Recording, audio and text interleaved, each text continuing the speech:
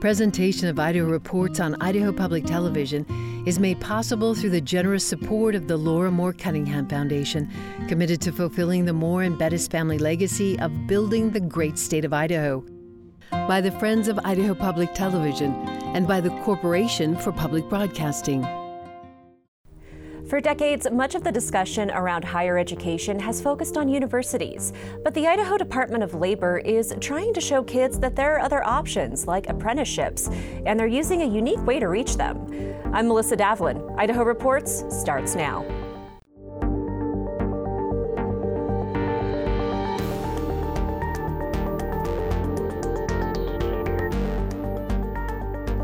Hello and welcome to Idaho Reports. This week, Kevin Richert of Idaho Education News joins us to discuss the latest with North Idaho College, plus more on what the conversation around school choice might look like this upcoming legislative session. Then Director Janie Revere of the Idaho Department of Labor sits down with me to talk about the department's efforts to educate students about apprenticeship programs. But first, on Monday, the Idaho State Historical Society unveiled a new statue commemorating women's rights in front of the Capitol. Idaho was the fourth state in the country to grant women the right to vote in 1896.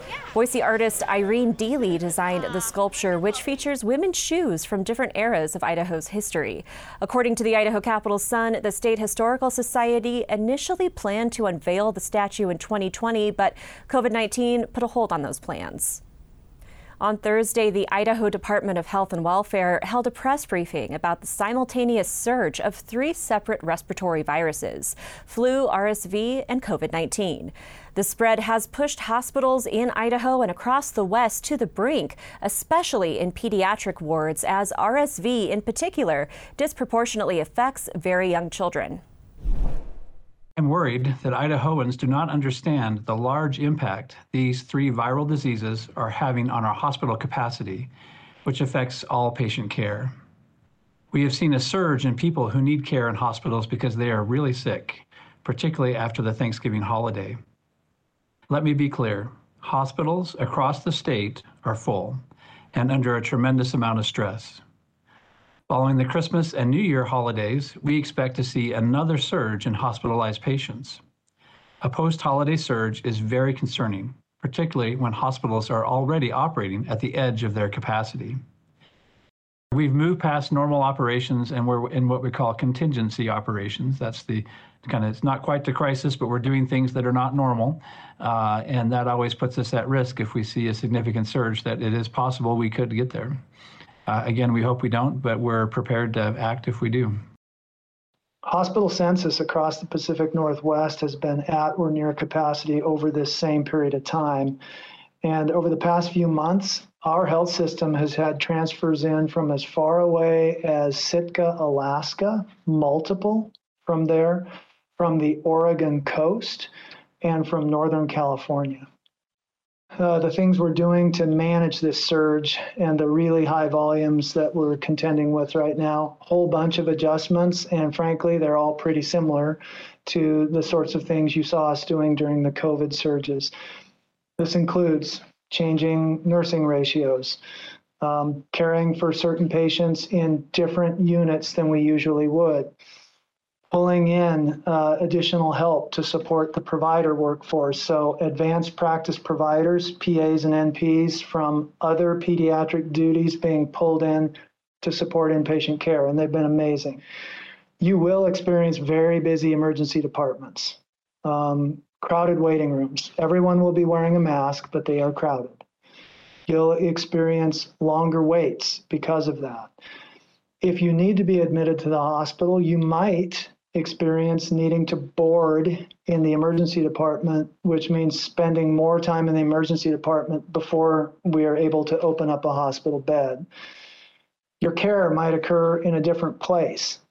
The drugs and supplies we use might be different, and we might even need to cancel elective surgeries. We had to do this in pediatrics this week, something we really want to avoid. Joining us to discuss the next few months of education policy debates is Kevin Richert of Idaho Education News.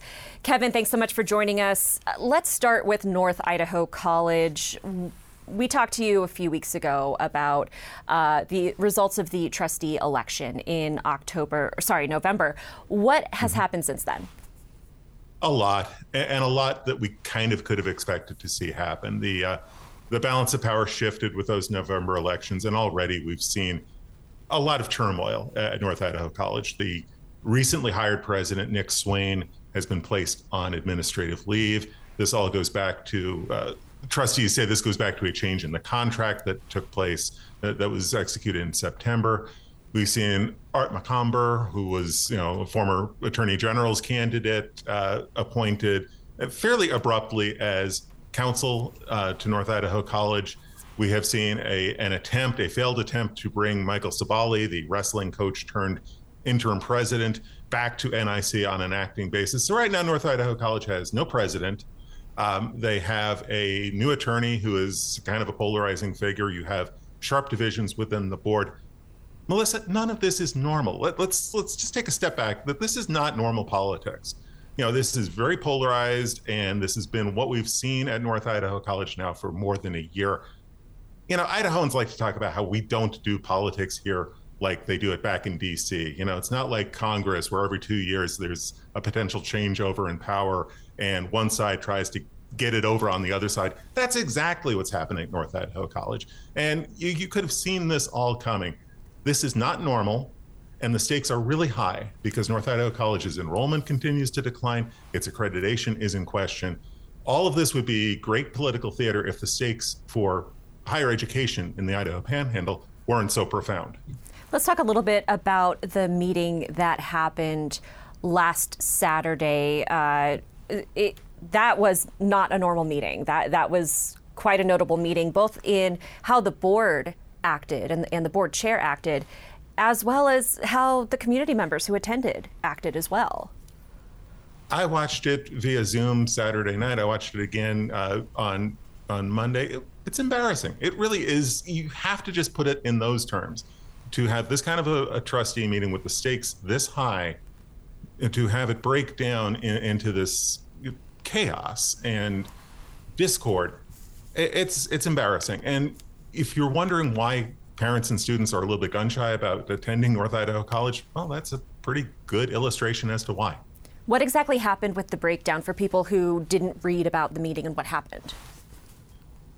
Well, nothing happened really in terms of policy because the majority of the trustees, the Kootenai County Republican Central Committee aligned trustees were hoping that they could bring Sabali back as acting president. They had made overtures to Sabali about his return. He turned them down. He said, I don't feel like I'd have the unanimous support of the trustees, and he probably wouldn't have. So he turned it down. So you have no acting president. You have no president at all. There was a brief motion made by Tari Zimmerman, one of the new trustees, who's not aligned with the Central Committee. She said, well, why don't we just bring back Nick Swain and have him be president as he was hired to do back in June. That didn't go anywhere. So right now you've got this power vacuum. Those trustees are scheduled to meet. I believe it's Wednesday is their next meeting. So we'll see what unfolds there. And you not only had the breakdown of the meeting agenda itself, but you also had this interplay between the trustees and the community members who attended and a lot of disruption. It was a dysfunctional meeting, to say the very least about it. And there was a lot of back and forth between the audience and trustees, namely Todd Banducci. Embarrassing is really the only word I keep going back to. And watching it from afar, I'm really curious. I'd love to get the unfiltered opinion of state leaders as they watch this unfold, because right now the state leaders aren't saying a whole lot, and they're saying that they really have very little control over what's happening with this locally elected board. And real quick, before we go to state leadership, looking in your crystal ball for the next few months, what is this ruckus in the meeting signal for the board's ability to govern in the short term? I think the thing to really watch for, because I would imagine that meetings are going to continue to be pretty much about as ugly as they've been so far. These 3 meetings we saw last week, I can't imagine that there's going to be much change in the way the board comports itself. The thing to watch for is come spring, when accreditors come back to look at North Idaho College. there's been a lot of debate not only about, well, how serious is the threat to accreditation? Well, there was a warning that was issued last spring. I don't think regional accreditors just do that on a whim, and they are coming back in the spring. It'll be really interesting and really crucial to see what happens when the accreditors return and how that plays out. Why does accreditation matter? It affects students more profoundly than any of this dysfunction that we're seeing at the board meetings. This is where the rubber hits the road for students. If you're a student and you're going to an unaccredited institution, you can't transfer those credits to another institution.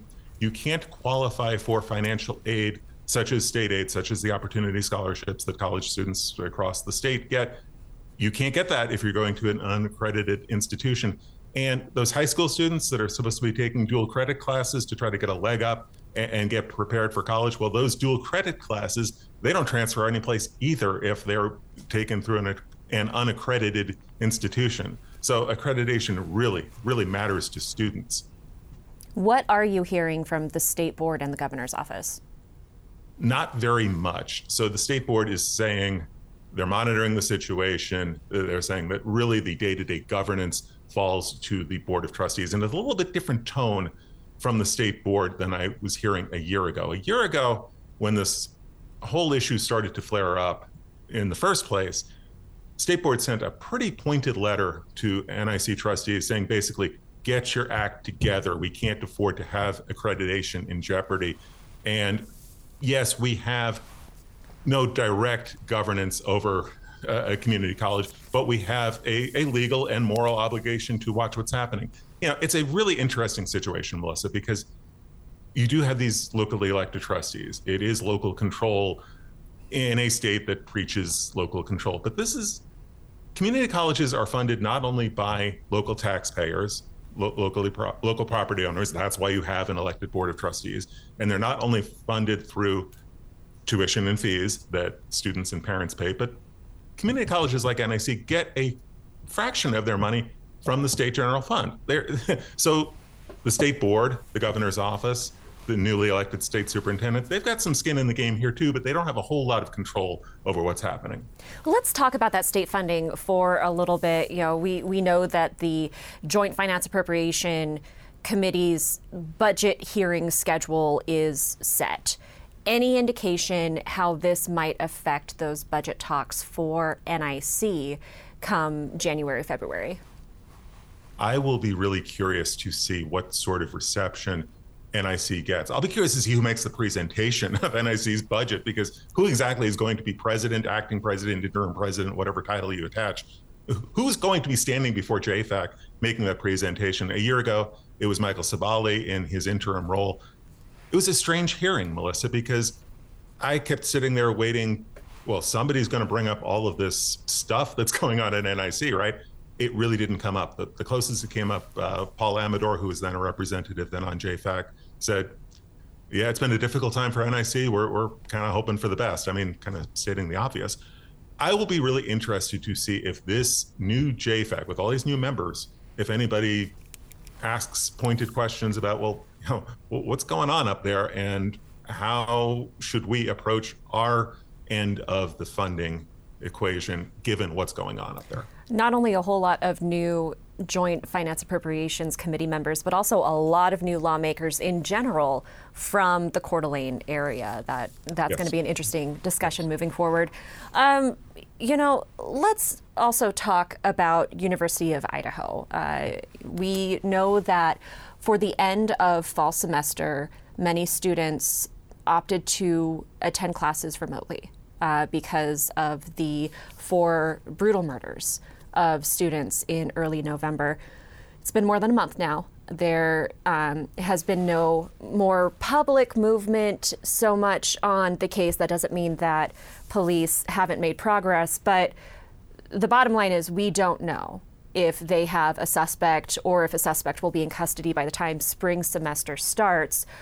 Any indication how many students might come back for in-person classes in the spring? That's going to be really interesting to see, and a difficult personal decision for students and for parents to make. The U of I came out earlier this week with a memo hoping that students return. saying that they will have enhanced security on campus. It was a little bit unclear exactly how classes will unfold. The memo that went out to students on Monday indicated that they're hoping that classes will resume as planned, and perhaps there will be more of an online option. The Idaho Statesman reported later this week, that a memo to faculty indicated that U of I is really going to try to move away from moving classes online. So a little bit uncertain at this point what classes exactly are going to look like, how professors and students work this all out. But you're asking the question that I'm going to be really curious to see the answer to. How many students come back when they've had a chance to take a break from one semester to the next and decide whether they want to come back for spring semester? Based on what we know right now about the investigation, how students and parents make that really, really difficult decision. Because the crime occurred off campus, any indication what security might look like on campus? Definitely going to be more of an enhanced security presence, and I think it's going to be a combination of, it sounds like the university is going to increase its own in-house security, but that they're also going to get some help from law enforcement, which they've been getting over these past few weeks. Like Idaho State Police, for example, has had a much more visible presence on campus these past few weeks. This week, we also heard a lot about the school choice debate. The Mountain States Policy Center, based in North Idaho as well, put out a poll in which they talked about many other things, but Idahoans' reactions to public money going for homeschool or private school options for students who might not otherwise have that option available to them. What was your takeaway from that poll? The shocker for me was that 35% of the respondents in this survey said they have no idea about school choice. We've been having this debate at the State House now for several years, and I anticipate that it's going to be an even more intense debate in 2023. And you've got a third of the respondents to this statewide survey saying this is a new concept to them. It's not a new concept to those on the ground and those in the mix, but it gives you a sense of how much this is an unknown to many Idahoans. And as we talk about this debate, and as the terminology gets thrown around in this debate, a lot of the audience is coming into this, with no preconceptions and really no knowledge about the issue.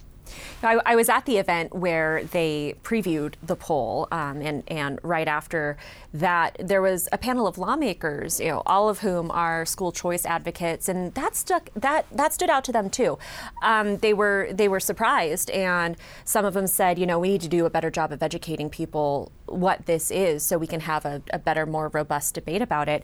I also wonder too, how much people's answers might change depending on how the question is phrased and what options are put in front of them, because as you've written about this week, not all school choice options are the same.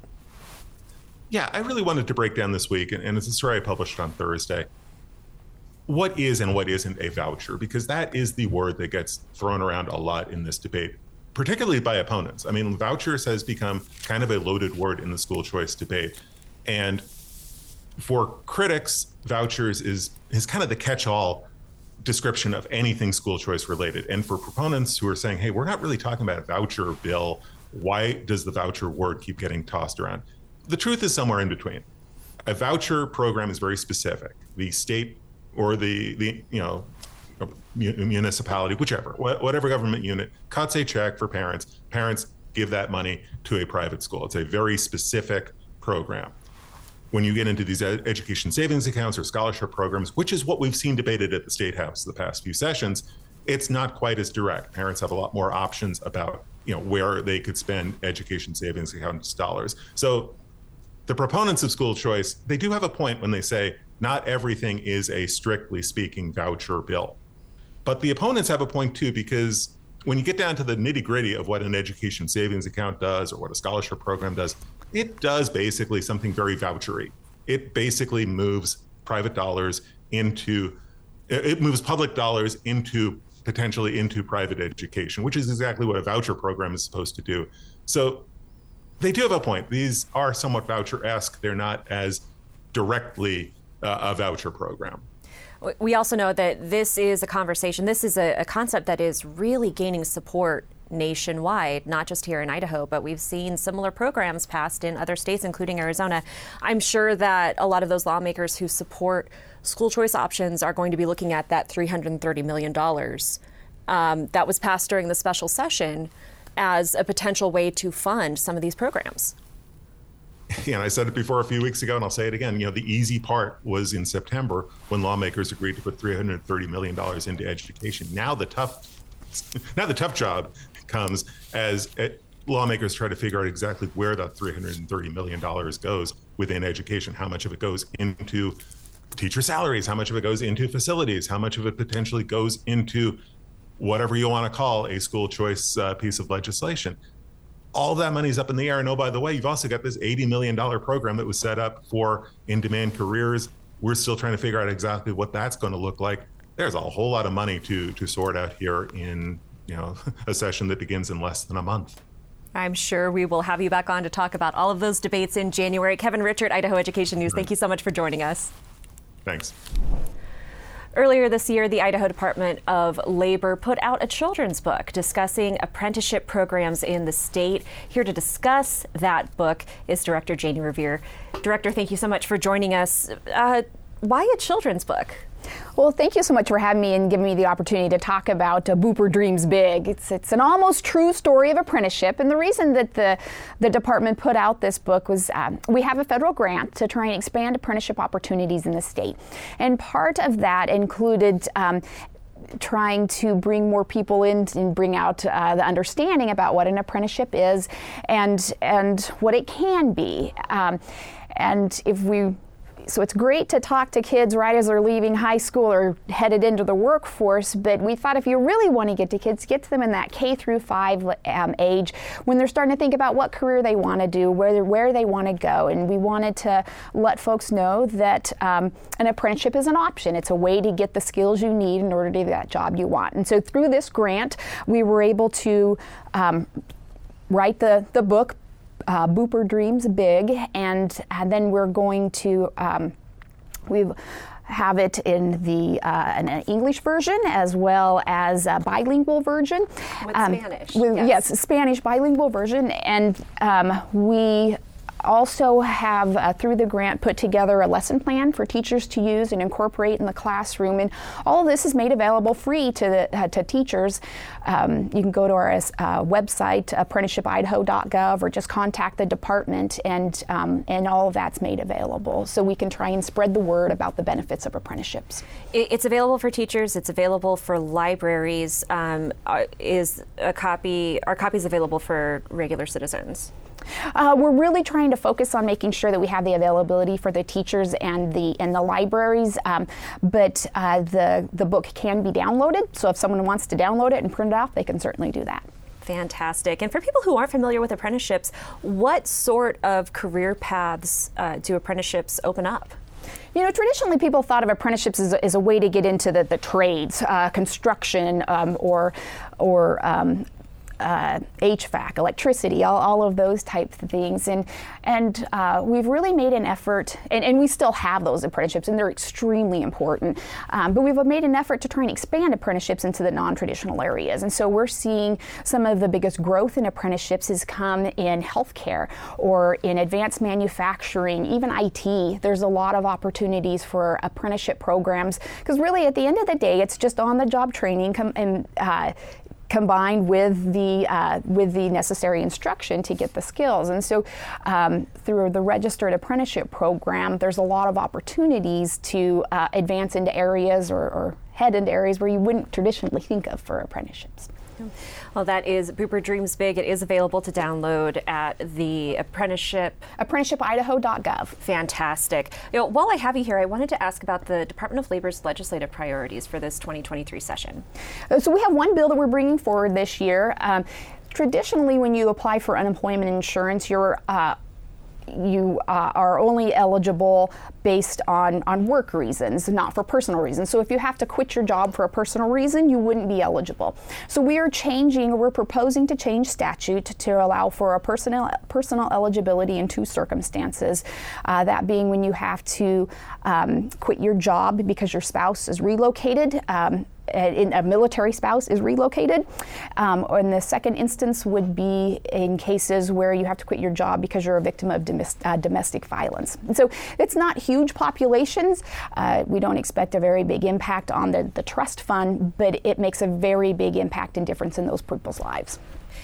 Earlier on Friday, the Department of Labor came out with its latest unemployment report, showing a very slight uptake from October to November, 2.9 to 3%. How is Idaho's unemployment landscape right now? So, earlier this year, we were down as low as about 2.5% unemployment rate, and that's really, really low. And I think businesses felt that. We had 3 job openings for every unemployed Idahoan. It was just a very tight labor market. You had businesses that were going out of business because they couldn't find workers. And we still have a very tight labor market. We've got closer to 2 job openings for every unemployed Idahoan. And so we have seen we still have a very tight labor market, but we have seen it loosen a little bit. And so some businesses are having a little bit easier time finding those employees. But we're not seeing a rush of layoffs. We're not seeing a significant increase in people applying for benefits outside of that traditional seasonal increase that we see because of the weather. Are there any regional differences in those unemployment numbers? Yes, there's always regional differences. On our website, labor.idaho.gov, we have statistics by county, by region, so you can break it down and look at it in every which way. How well is the department set up and the state as a whole set up for, if and when we face a possible recession? In my humble opinion, I think the state's in a very good position for a possible recession. I think the governor and the legislature have done a really good job of making sure that we had the big influx of extra dollars, we spent them wisely, did a lot of one-time things, didn't plan for ongoing spending. At the Department of Labor, I also think that we're positioned pretty well.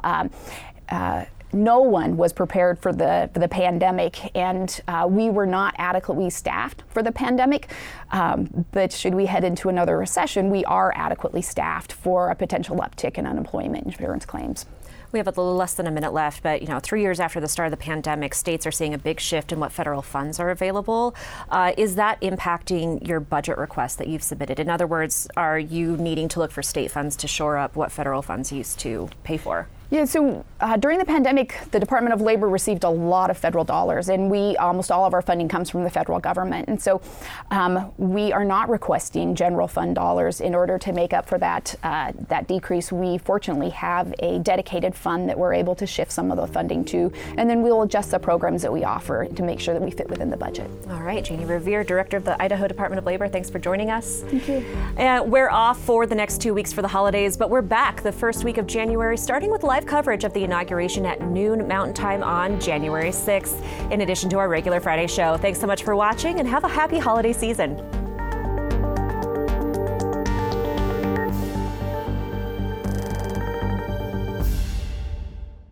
Presentation of Idaho Reports on Idaho Public Television is made possible through the generous support of the Laura Moore Cunningham Foundation, committed to fulfilling the Moore and Bettis family legacy of building the great state of Idaho. By the Friends of Idaho Public Television and by the Corporation for Public Broadcasting.